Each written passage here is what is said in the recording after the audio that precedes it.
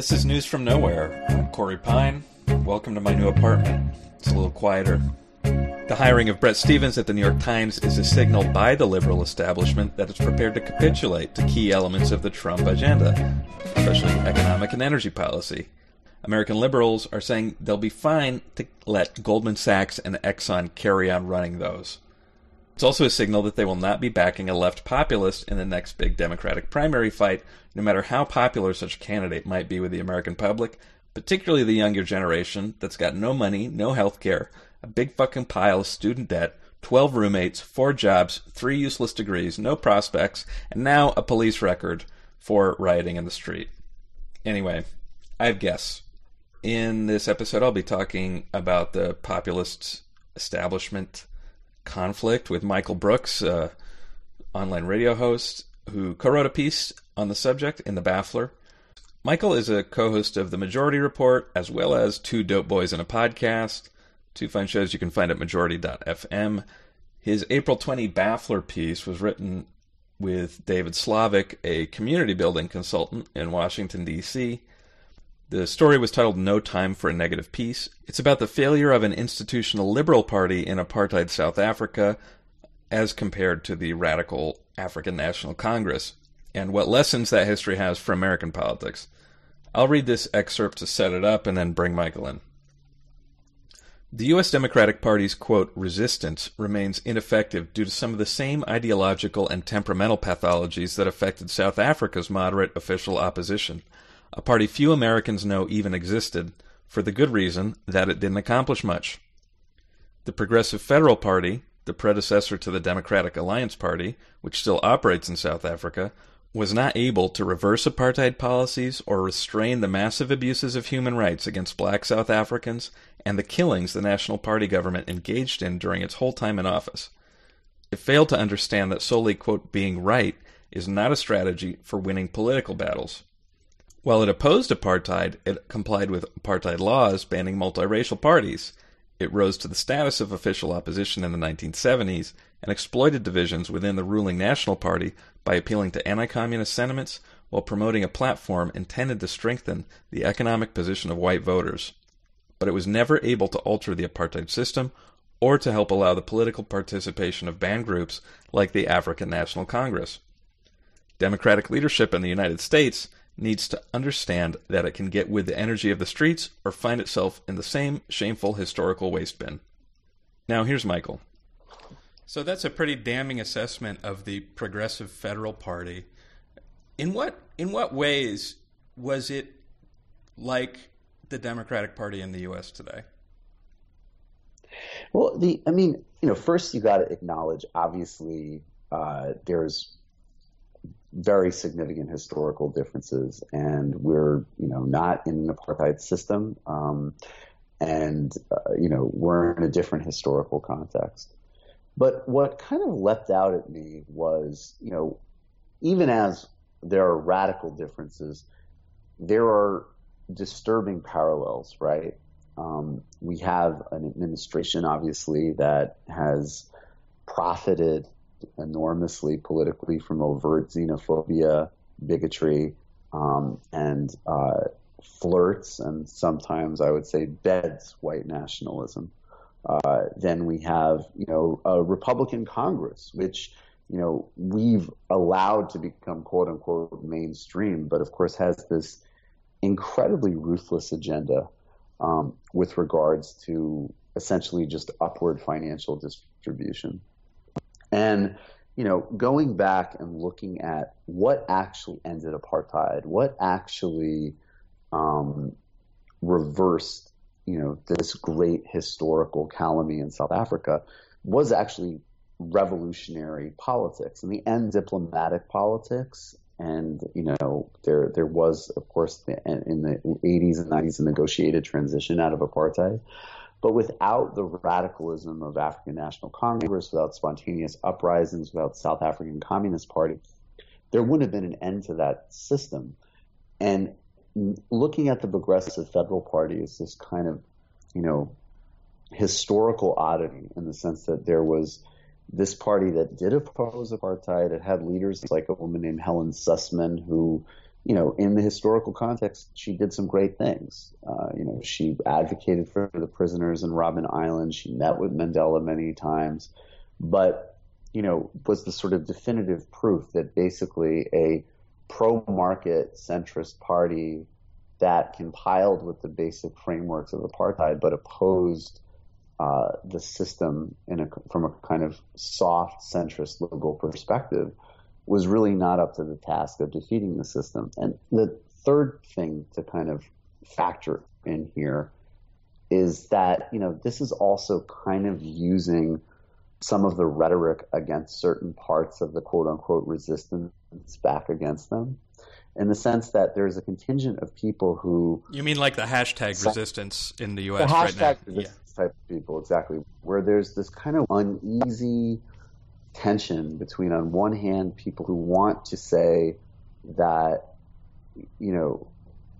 they've been using analogies and historical comparisons with Trump that maybe even people like you and I might feel uncomfortable with, like, comparing him to Hitler for a long time, or, people who've been, on one hand, very, very, very explicit and exercised and excited about the kind of unique historical illiberal threat of the Trump administration, while at the same time essentially wanting to carry on the same kind of political mediocrity that has characterized modern democratic politics. So I kind of thought there was something of a there's an irony there. And this is an example of a party historically that would share a lot of similarities with Democrats, that actually was facing what people might say the Trump administration could be at its worst. And I actually think apartheid South Africa is a more useful comparison in some respects than, Nazi Germany. And this is what happened when they went up against the extreme right with institutional market centrist politics. They were essentially a non-factor. I'm getting really riled up thinking about all the ways that the Democrats in the U.S. today are not up to the task. But I want to hash out the historical comparisons a little bit more. When you talk about the Progressive Federal Party in South Africa as an institutional party, do you know much about like how they were funded? What was their base? Like what sort of political and economic institutions allowed them to exist and supported them as a minority opposition party? They did have a fair amount. I mean, Helen Sussman was Jewish. There was definitely support in the Jewish community in South Africa, which occupied a difficult middle ground in that country. I mean, they were still considered white and allowed to participate, but as you can imagine, it wasn't exactly like Jewish people were, super popular in a white nationalist society.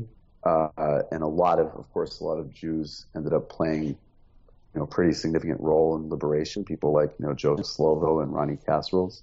And they were often elected from very wealthy constituencies in major cities. Also groups of people that were, a bit more cosmopolitan and maybe a bit more concerned about what South Africa was as a country, and how it was viewed in the world, and whether it kind of fit in the kind of family of liberal democracies, which, for all of their racism and internal colonies, were not practicing formal apartheid in the 1970s or 80s, obviously. And to that, going back to the question of funding, the ANC, by contrast, was an armed socialist party that had some funding, at least from the Soviet Union, right? Yeah, the ANC was always a broad church party. The ANC definitely shared a tremendous amount of overlap with South African Communist Party, and there was a lot of shared membership. But the ANC was also a party of, the sort of black South African professional class to some degree, to the extent that was allowed to exist, and people were involved in liberation politics from more of just a, purely anti-colonial, anti-racist perspective without necessarily a social commitment. The modern ANC has, many predatory capitalists and people that are quite comfortable with that system. And when they came to power, they actually embraced kind of very orthodox economics of the time. But yeah, I mean, they did receive significant funding from the Soviet Union. They did engage in armed struggle. In the 1980s, during negotiations, some, international gold and mining companies, well, I wouldn't say they funded the ANC, but they certainly footed the bill for a lot of like meetings at British, estates between ANC and Afrikaner negotiators. And they made the whiskey supply unlimited. But through the 80s and through most of their struggle, the ANC received funding from the Soviet Union. So the fault lines that you're describing between the ANC and the Progressive Federal Party they're racial, they're economic in terms of not only where they got their support, but how they viewed the role of the market, and they're also was a difference in what they were demanding in terms of like their negotiating position, right? Yep. And the ANC demanded more. They demanded end to apartheid, and they were willing to fight for it.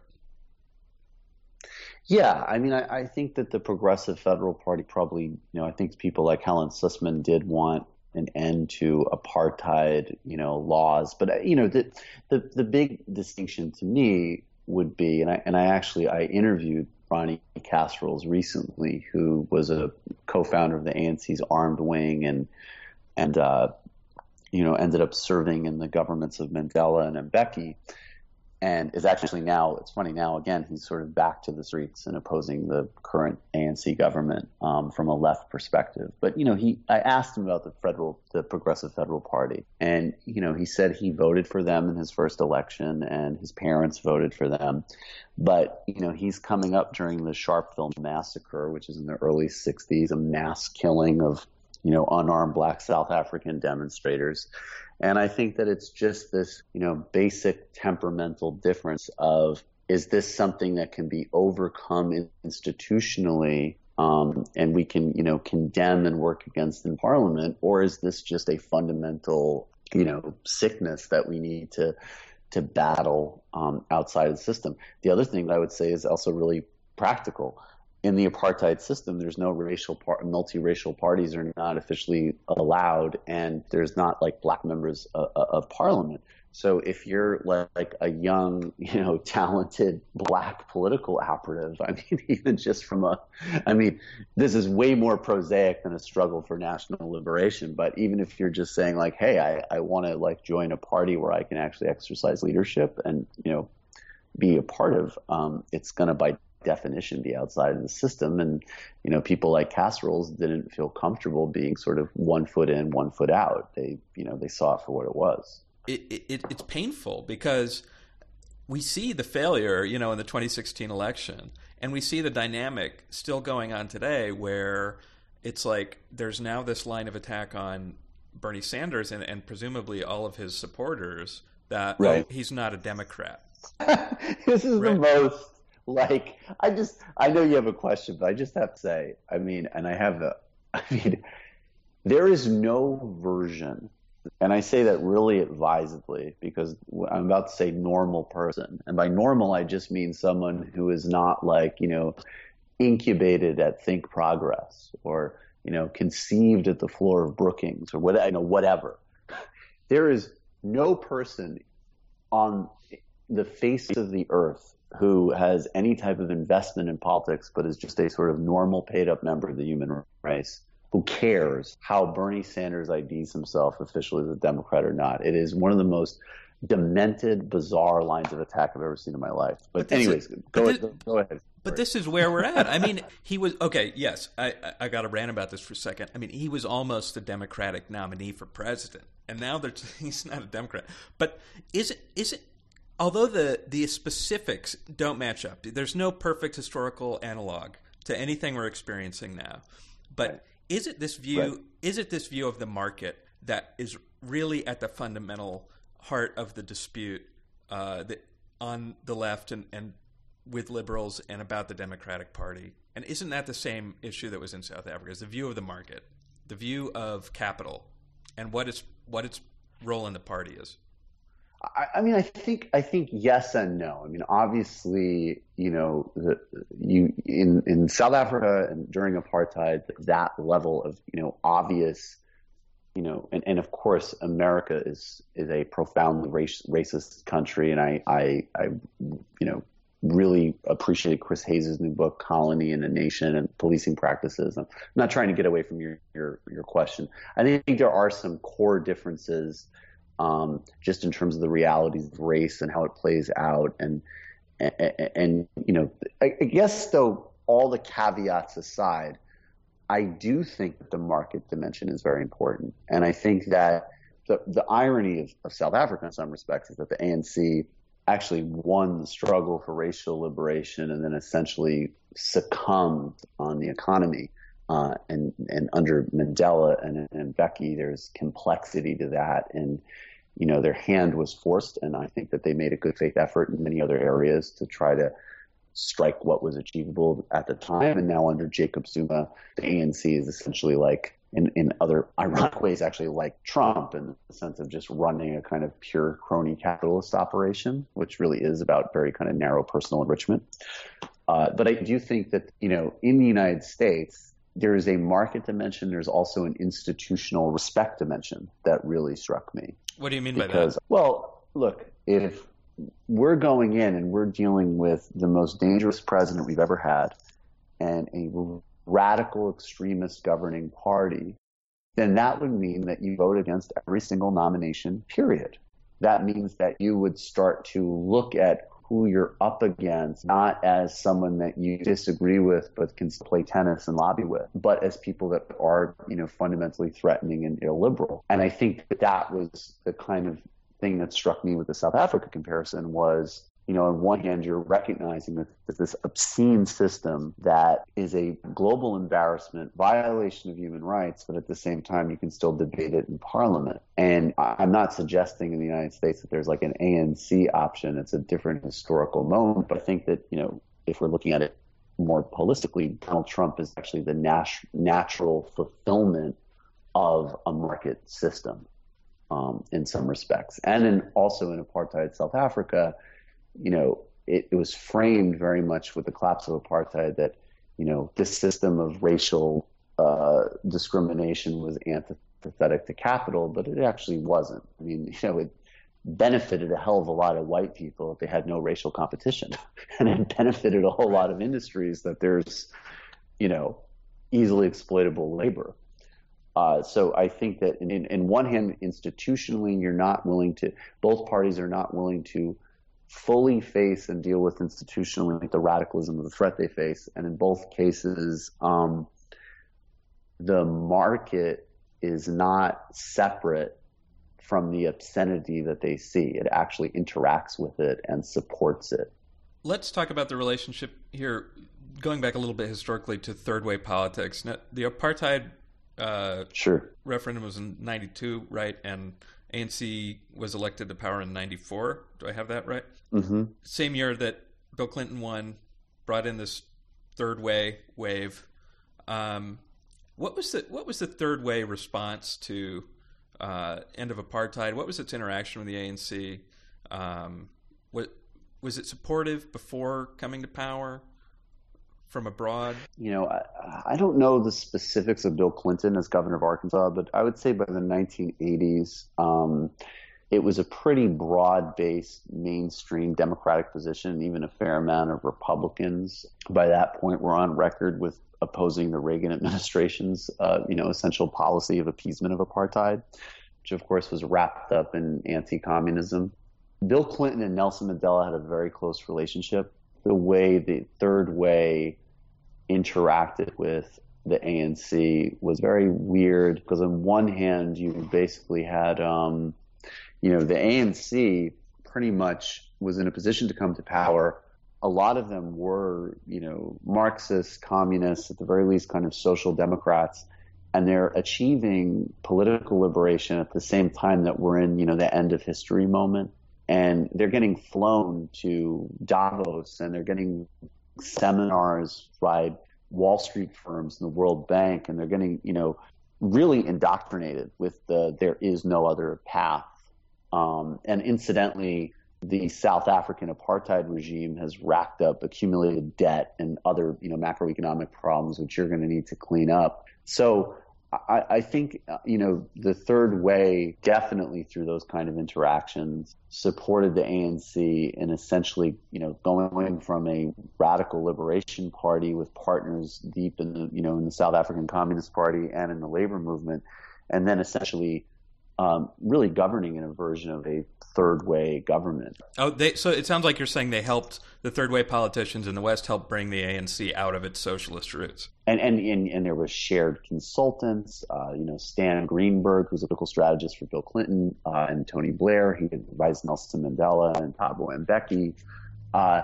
And then I think on the flip side, I think that, particularly Mandela, obviously, not so much other figures in the ANC, even though the ANC actually has a number of figures that you could, sort of certainly accredit a real kind of heroism to, obviously, including actually even a guy like Jacob Zuma, who's, pretty awful now, took a lot of personal physical risk in liberation. Obviously, Nelson Mandela. People like Tony Blair and Bill Clinton kind of used him as almost like a symbol of a certain type of, kind of regal moralism and non-racialism that they would want to attach themselves to. Bill Clinton being Bill Clinton, he maintained a tight relationship with Mandela to the very end. Like Mandela never disavowed his relationship with Fidel Castro. Right. But, he also never disavowed his relationship with Gaddafi, and some of the kind of like liberation politics stayed through in terms of attitudes about foreign policy. And I know that, when the invasion of Iraq was launched, Mandela basically said that this is, I think he said George Bush was plunging the world into a Holocaust and that his brain didn't work properly, which was no surprise if you really know Mandela and his history. But I think for a lot of people, it just was like, oh, he was the guy who was in jail who didn't like racism, and now he hangs out with the Spice Girl. That was a shock for them.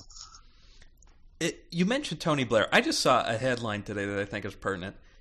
Blair is now saying to the British public, vote Tory or Lib Dem where they are open-minded on Brexit, rather than support Jeremy Corbyn in the Labour Party. And this was on my mind when I asked, is capital the dividing line? Because I can't honestly think of a reason why our modern Western institutional liberal parties would be so opposed to candidates like Corbyn and Sanders, except for their views on capital and finance. Jeremy Corbyn will not rule out prosecuting Tony Blair in Iraq. So, in some ways, it's like, I would imagine you wouldn't support voting for someone who, is open to having you prosecuted for war crimes. The other thing in the UK is I think the divide is much more significant. I mean, a Labour Party that includes any party that includes Jeremy Corbyn and Tony Blair is, because Jeremy Corbyn is significantly more to the left than Bernie Sanders. Yep. And I would actually say, like, Tony Especially Blair at this point policy. Is not significantly, but genuinely, and he's more to the right than Hillary Clinton or Bill Clinton at this point, right? Like Tony Blair is maybe not even, I don't even know if I think of him as third way anymore, whatever the hell that even meant, but nothing like the actual kind of, left that Corbyn represents to some degree. And incidentally, Corbyn has actually in his own way really tried to appease as much as he can the Labour right.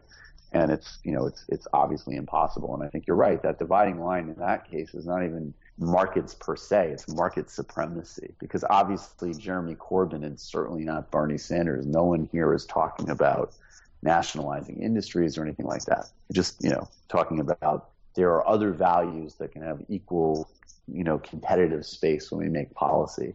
And that's unacceptable to people like Tony Blair. I do think it would probably be an insult to the Progressive Federal Party to compare them to Tony Blair. But, the market is always a dividing line.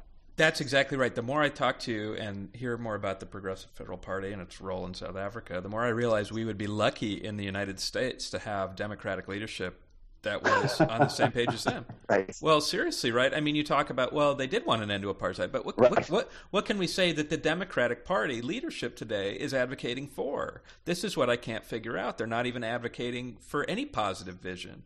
The only positive vision is coming from the Sanders wing and the streets. Black Lives Matter, Right. DSA, Right. like Right. the street groups, even the science marchers, have like more of a positive vision than the Democratic Party leadership. Yeah. So it strikes me that it is an insult to the Progressive Federal Party to compare them to the Democrats in that sense. I think with Bernie Sanders, looping back to that, and I enjoy the irony of this because this is such a great neoliberal explanation of his behavior. What Bernie is basically like a McKinsey consultant going into a failed and toxic brand and trying to save them. And that's really, like what the attitude should be, not whining that he won't become an official employee of the brand.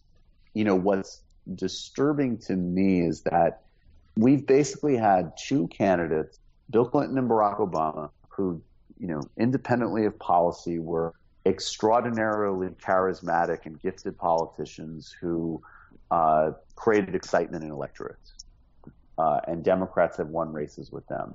Or else, like in 2006, the Republicans are so catastrophic and fuck up so badly that essentially Republicans get punished for their massive overreach. But there definitely has not been in the modern era any type of democratic wave that was built on a vision that stood apart from somebody's personal charisma. It's even independent of charisma. I mean, you had John Kerry in 2004, and it was like basically since Gore even. I mean, they've been unable to articulate anything positive, really. It's all been about preventing greater damage from happening under a Republican regime. And right. I think the other part that, sorry, finish your point. Sorry, go ahead. I wanted, before we got too far from the sort of fine line that they're walking now. I mean, I keep thinking about this joint appearance with Tom Perez and Bernie Sanders, where it's like it's because your idea of a McKinsey consultant, right? It was like Right. It's sort of like watching that in real time, and you had Perez essentially not willing when given the opportunity to get on board with the key piece of advice that Sanders was giving the party, right? Yes. So what you notice with a guy like Tom Perez is he's actually trying to do the Barack Obama thing. He's actually saying like, we are better when we're united and we can, and the reality is that Barack Obama can, and I actually think Obama is pretty genuine in his beliefs about these things to the extent that it matters, but he can make relatively banal sounding kind of historical small step center leftism sound very energetic and exciting. And that is a gift that he has. So when you look at these people like Perez, who have very limited speaking ability and charisma, try to, jump through the escape hatch of making the kind of hard and clear divisions and arguments that Bernie's telling them to make, to go back to that Obama speak, it's incredibly painful. And I think, you just see the wheels turning. The wheels turning are like, well, if I make this condemnation of big donors like Bernie's asking me to do, well, what about the next fundraiser in downtown Manhattan? What about the next conference call with people in LA? And also, I think, again, what keeps really disturbing me is I think that there's a big contingent of people who actually believe this stuff. That's what has been most extraordinary because, I always kind of had, maybe just because, the first political figure as a kid that I really had any kind of awareness of was Bill Clinton. There was always this sense that, not literally, but like if Bill Clinton really knew that like the right move was to, don dashiki and say like, we're going to go up into the hills and wage revolution. he would do it, right? Like, hey, the polls tell me that's the Che agenda, so we gotta get our AK-47s and reclaim capital. You know, like he would do that. He was a responsive politician in that sense. Yeah, he was a responsive politician. But now you have, and that's actually another classic Tony Blair line. Tony Blair gave a speech at a Labor Party conference once, and he kind of basically said, like, guys, like, to his own party, of course, in that classical, adversarial relationship that these center-right leaders have with their center-left to left-wing bases in modern politics. He was like, look, it's even worse than I'm a sellout or I'm doing this to win elections. It's even worse. He goes, I really believe this stuff. And I've just been seeing that in our own, like, and I saw Luke Savage, who's a great writer, wrote this piece on the fixation of the West Wing. It's like there actually is a major contingent of people that this sort of nerdy, highly institutionally obsessive elevation of a very limited kind of cleverness, centristy technocrat politics, they weren't just doing that because they thought it was the right electoral formula. They appear to actually be invested in this shit. And it's terrifying both because it's completely not up to the tasks of what we need to reverse the crises we are in, from inequality to figuring out how to govern Silicon Valley in the 21st century. It's also terrifying because I'm starting to think, we are in a genuinely threatening position politically with Donald Trump and the far right.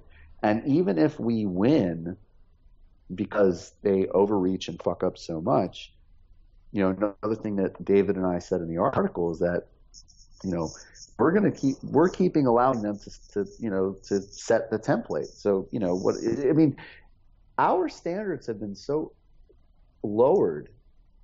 It's like the people who, it's like on one hand are, think we're in the middle of Manchurian Candidate Part 2. And I'm not discounting all the Russia stuff. I do think there is something there, though I think it's more of a organized crime than an espionage story. Absolutely. But they're listening to Evan McMullin. Evan McMullin is, look, I'm glad he opposes Trump, but he is a far-right former CIA operative. And, Bob Marley, Rasta don't work for no CIA, man. I'm sorry.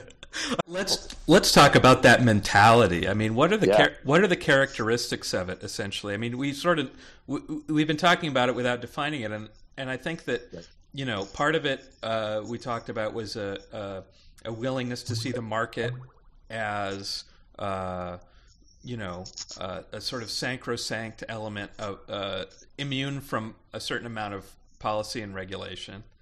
Part of it has to be, you mentioned the technocratic idea.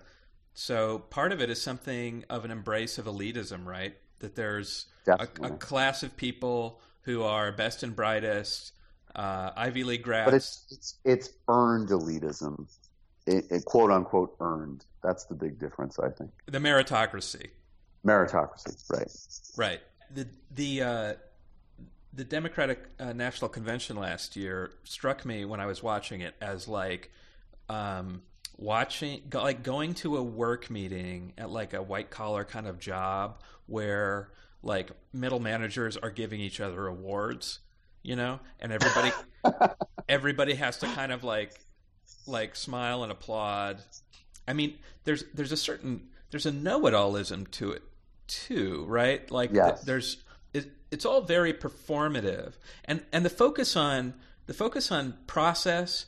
There's this thread there with the focus on process and the idea of meritocracy and having the important kind of equality being equality of opportunity, so that if everybody just gets in, has the chance to get into the right schools, whatever happens after that is not our problem. Right. Like that's like that's a conservative idea too.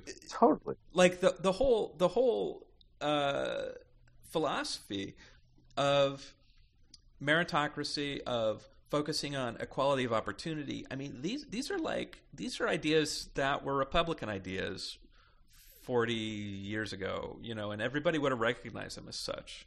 And so that's a generational aspect too. When we talk about the the generational divide, we're still talking about an economic divide in the sense that younger people see the hollowness of this ideology because the opportunities are meaningless to them. Yes. I noticed that. I don't know. Did you see Moonlight, Corey? No, I didn't see it. It's a great film. It's legitimately worth seeing. And one of the things that I noticed, just a brief aside, and I don't think this spoils anything, is that the young man that it chronicles, who's like a young gay dude in Miami, and it's bad. I mean, it's just a fucking bad situation. And there's this, part of it involves him being at school, obviously. And what I love that the movie did was they didn't comment one way or another on his academic performance or his artistic prowess. Like, for all you knew, this was just, he's a smart kid. He's not like a dumb kid, but he's like a normal kid who, because of his sexuality and his situation, is in an even worse situation of what is already tough to begin with because you're in a bad neighborhood in Miami at bad schools, right? And then it's much compounded by the fact that, his sexuality. In so many other movies and so many other cultural products, they would underline the fact that you really should have sympathy for this kid by dropping something in like, if you could stay in and get that chemistry grade, we can get you to college because this kid is smart. He's going places. Yeah, Good Will Hunting. And he wasn't in that movie. They didn't drop any of that crap in. He's just a normal guy. But even on that cultural level, there's that constant thing that somehow, if you can take a test, it's like a totemic representation of your value. Is it enough to just agree on the basics of the positive vision for all people? No, I don't. I think the point I would make is I think historically it's shown that it's not enough because there is, especially, taken in an American context, there is a lot of, history of, and I even would hear it sometimes, when Black Lives Matter was first protesting Bernie, my attitude was great. Protest everybody. I think Bernie's better than Hillary, but that's not saying anything, great. Go and protest. That's a good thing.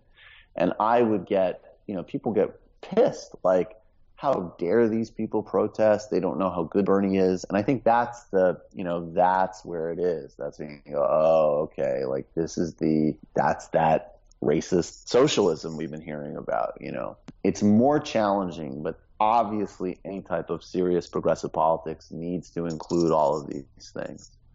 But I do think that the grounding of some type of serious socialist mission, even if it's, again, Bernie Sanders, social democracy, whatever, that does start to ground everything in a certain way. Because on the flip side, I don't understand how you can have a, serious and passionate, and justified reaction, obviously, to how despicable racism or homophobia is.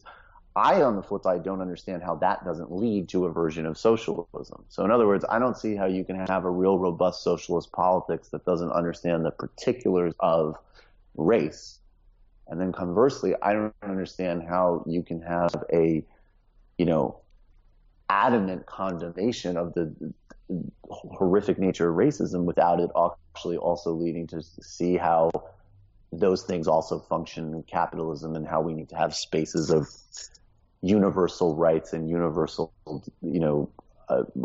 basic things for everyone. I mean, I think they work together if we're following the logic. That is where I think the socialist piece is important.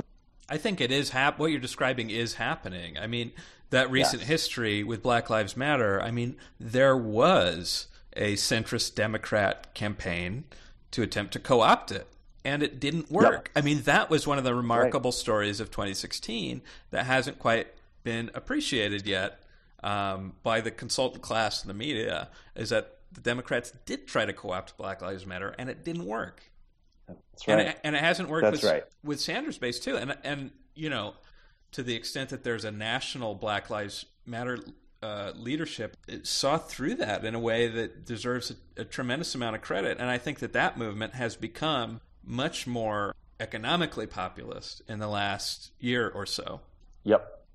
So, perhaps the sort of the centrist centrist institutional party leadership is just going to be showing themselves the door, right? Because all of these, the more radical movements that are pushing for change, now they might have different core issues, but they're all sort of coalescing around, the centrist leadership not doing enough for them. Good piece, by the way. That was Michael Brooks. Thanks, Michael. Now allow me to introduce Louise Mensch. I'm sorry to say this interview was recorded before the baffler revealed in a May 2 story by Emmett Renzen called Operation Mensch that Louise was in fact herself a Russian agent. Would have been nice to know. Hello? Louise. This is Louise Mensch, right? Do I have the right number? Yes. Okay. I was surprised that you were listed. Sometimes you just got to do what you got to do. My husband insists that we stay this way. I see. Again, thanks for coming on. We have a lot to talk about. So, when did you realize that you were different than other people? Well, I've always kind of known. I especially realized it when I was MP. I'm sorry, on T? On MP. MP, yes. When I was in the UK. When I was a youngster, I was very nerdy and ambitious, and I idolized Thatcher, and I was determined to be famous and to be rich. And I knew then that I could do it. And that's kind of when I really realized that this was my calling, and this is what separated me from the masses. That's great. You were.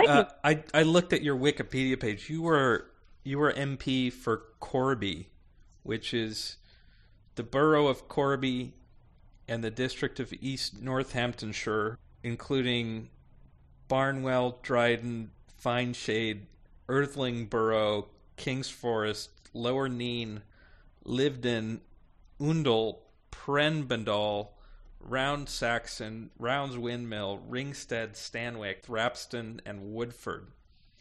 Is this a real place? Yes. Who were these people that elected you to Parliament? What did you do? What were you doing before you ran for Parliament? Did you run for office before that? I'm just trying to understand where you came from, Louise. I wrote books to empower young women. Well, your husband was a record promoter. Is that right? Yes, that's correct. For Metallica? Yes. He once described himself. I'm reading a newspaper article here. It said he described himself as left of Trotsky. Mm-hmm. Is your husband a Stalinist? We have disagreements about politics. I would not call him a Stalinist, though. I think that my husband is not affiliated with those nasty Russians. I see. And I resent that you would ask that. I just was reading something that he said. I didn't think it would offend you. It's been out there for... Like my husband. I mean, my husband and I, we say things. We don't always mean the truth when we say them. We may say beliefs. We have many beliefs. Your husband... It's complicated. It's hard for you to understand. You've also spoken of taking hard drugs in your 20s while working in the music industry. Yes. Could you recommend some drugs? No. My days with Nigel Kennedy are behind me, and no one should follow in my footsteps. I don't want to tell you what drugs I did because I don't want to glorify them. They didn't interfere with your superpowers, clearly. So what, if you could summarize your 30,000 odd tweets, or even just taking today's 200 tweets, what is actually happening? What is it that you want to tell the world? Donald Trump is most assuredly a traitor, as my sources have told me. Yeah. So who are your sources? I take it you must have some because you're so committed to truth. What? Who? Well, Corey, you should know as a journalist that you shouldn't ask a fellow journalist to disclose her sources publicly. But I'm a journalist, and almost every story I have sources who are using their names. Everybody knows who my sources are because I quote them in the paper, whatever. Well, you see, that's the trouble is because I'm dealing with very high-level, important people, which I'm sure is something that you don't do frequently. They're deep in the intelligence community. They can't be outed. Their lives would be at stake. They could be murdered like Andrew Breitbart was murdered by Putin. Andrew Breitbart just died of a heart attack, if I recall correctly. I believe that he was murdered by Putin to pave the way for Steve Bannon. For another Breitbart guy? But it doesn't make any sense. Breitbart died like 5 years ago or more. It was years before Trump was even going to be running for president. Louise, it doesn't... That doesn't matter. It's the truth. The truth is fantastical sometimes, but it's still true. But, okay, how does Putin see these things? It's almost like you're saying he's like Sauron from Lord of the Rings, and he can just see everything that's going on. He has lots and lots of spies. It's obvious. And this is the other thing. You have a list of Putin's spies. Is that right? I know there's a lot of names, but what kind of? Can you give me an indication of? Like Seth Abramson. Seth is also a Twitter personality, right? Yes. And he also has quite a following based on his allegations about Russia masterminding American politics over the last year or so. Is that right? Yes. But you don't agree with him about some things? No, he's a spy. He's a spy. Why, if he's basically making the same argument than you are, why do you think that Seth Abramson is a Russian spy? I think that Putin sent him to discredit me. But you agree about pretty much everything, right? How does that discredit you? He's taking my work. They're all taking my work, don't you see? Yeah, I meant to ask you: is this your job? Is this the tweeting? Is this your job? What is your job? It is. Well, I have my blog. I tweet. Yes, I work very hard at it. In fact, I actually haven't left the house in a few days because I've been so busy with all the information coming in. Who else is on the list? Well, the entire staff of BuzzFeed. The Baffler is definitely on my list. The entire staff at the Baffler. I'm really only doing this so I can discredit the Baffler. And everyone else, really. I would say the social media managers at the FBI, I have been incessantly adding them with tips, but they don't listen to me. They have never responded to my very important information. There's the U.S. Strategic Command, which blocked me. I would say also the entire staff at the Hartford Airport in Connecticut, which, as you will know, because I tweeted about it, there were Russian spy planes there. So you're saying everyone at the airport was a Russian spy because the planes... How do you know they were Russian spy planes?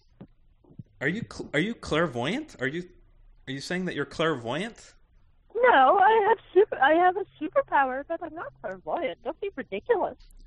You saying that everyone who disagrees with you is a Russian spy, and you don't have any proof. You just want us to trust you, and you won't reveal your sources. You won't say how they've verified any information, and yet you hope people just take your word for it when you accuse other people of being Russian agents? Correct. I mean, look at my following. Look at my brand. People trust me. Frankly, I'm not convinced that you're not still taking hard drugs on a regular basis. How are you maintaining this output? I mean, you've tweeted 200 times today and done a blog post. I drink a lot of coffee. And I guess it almost works in your favor that I've got this blog post open and I can't make any sense of it. I actually have no idea what you're saying here. It's titled, "Did Donald Trump Commission Russia's Hack of the U.S. Election Himself?" And that's your headline. And then you talk about sources linked to the intelligence community say that Donald Trump accepted laundered Russian money, which through shell companies supported Russian hackers as they attacked America, and then supported WikiLeaks and Julian Assange as he published the results of those hacks. And it goes on from there, and you never actually revisit this claim that Donald Trump commissioned the hacks himself, but you talk about these companies having links to other companies, and those companies having links to still more companies, and I just I can't make any sense of it, Louise. Like, what? How can I get more Twitter followers? The best way to do it is tweet frequently. You need to tweet very, very frequently at all hours of the day.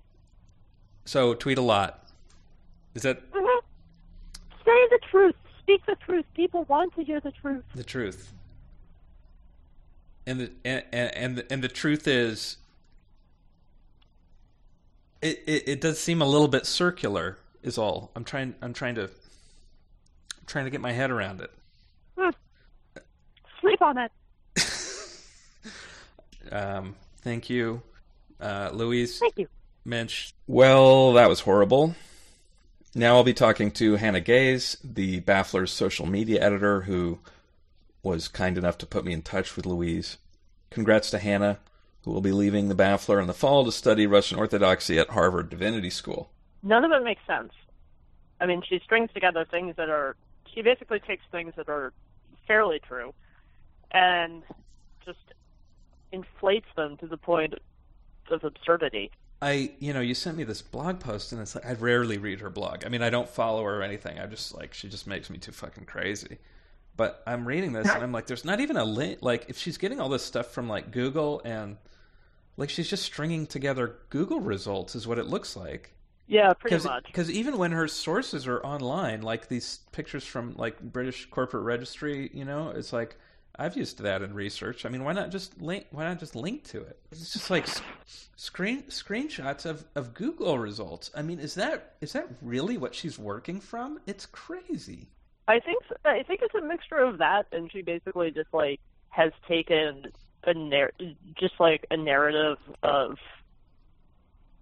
sort of like what Russia may have done in certain Eastern European countries, and just kind of assumed that was the case for everything. It's bizarre. And when she talks about her intelligence community linked source, she is just talking about like people like John Schindler, right? Yeah, I think it's like people like John Schindler. I mean, basically people who may have once had ties to the intelligence community and no longer do. I mean, I'm sure that, giving her the benefit of the doubt, I mean, there are still a lot of crazy people in the intelligence community too. I mean, yeah. Mike Flynn was head of the DIA. Like that still baffles me. So, giving her the benefit of the doubt, maybe people are talking to her who are actually connected, but that doesn't excuse the kind of things that she puts out there that just don't make any sense. And it's like she's not being held to any sort of standard from what I can tell. And then it's like, what's up with the editors who are like, and the producers who are looking at this same stuff and going, oh yeah, let's put her on TV. I mean, she'll do it. I guess that's probably why she's gotten all these clips, is because she will go on TV and she will say things that are... I can't really think of what else it is, because she's not really saying anything that makes a tremendous amount of sense. It's all really weird. It's really weird to see it was really weird to see all of this in the news. Like, somehow we had become Ukraine or something, and, like, people had just decided that, oh yes, the Russians are here to install Poroshenko, a.k.a. Trump. Thanks to Hannah for that palate cleanser. Thanks, Michael. Thanks, Hannah and Louise. I'm Corey Pine. Talk to you again in a couple of weeks. Bye.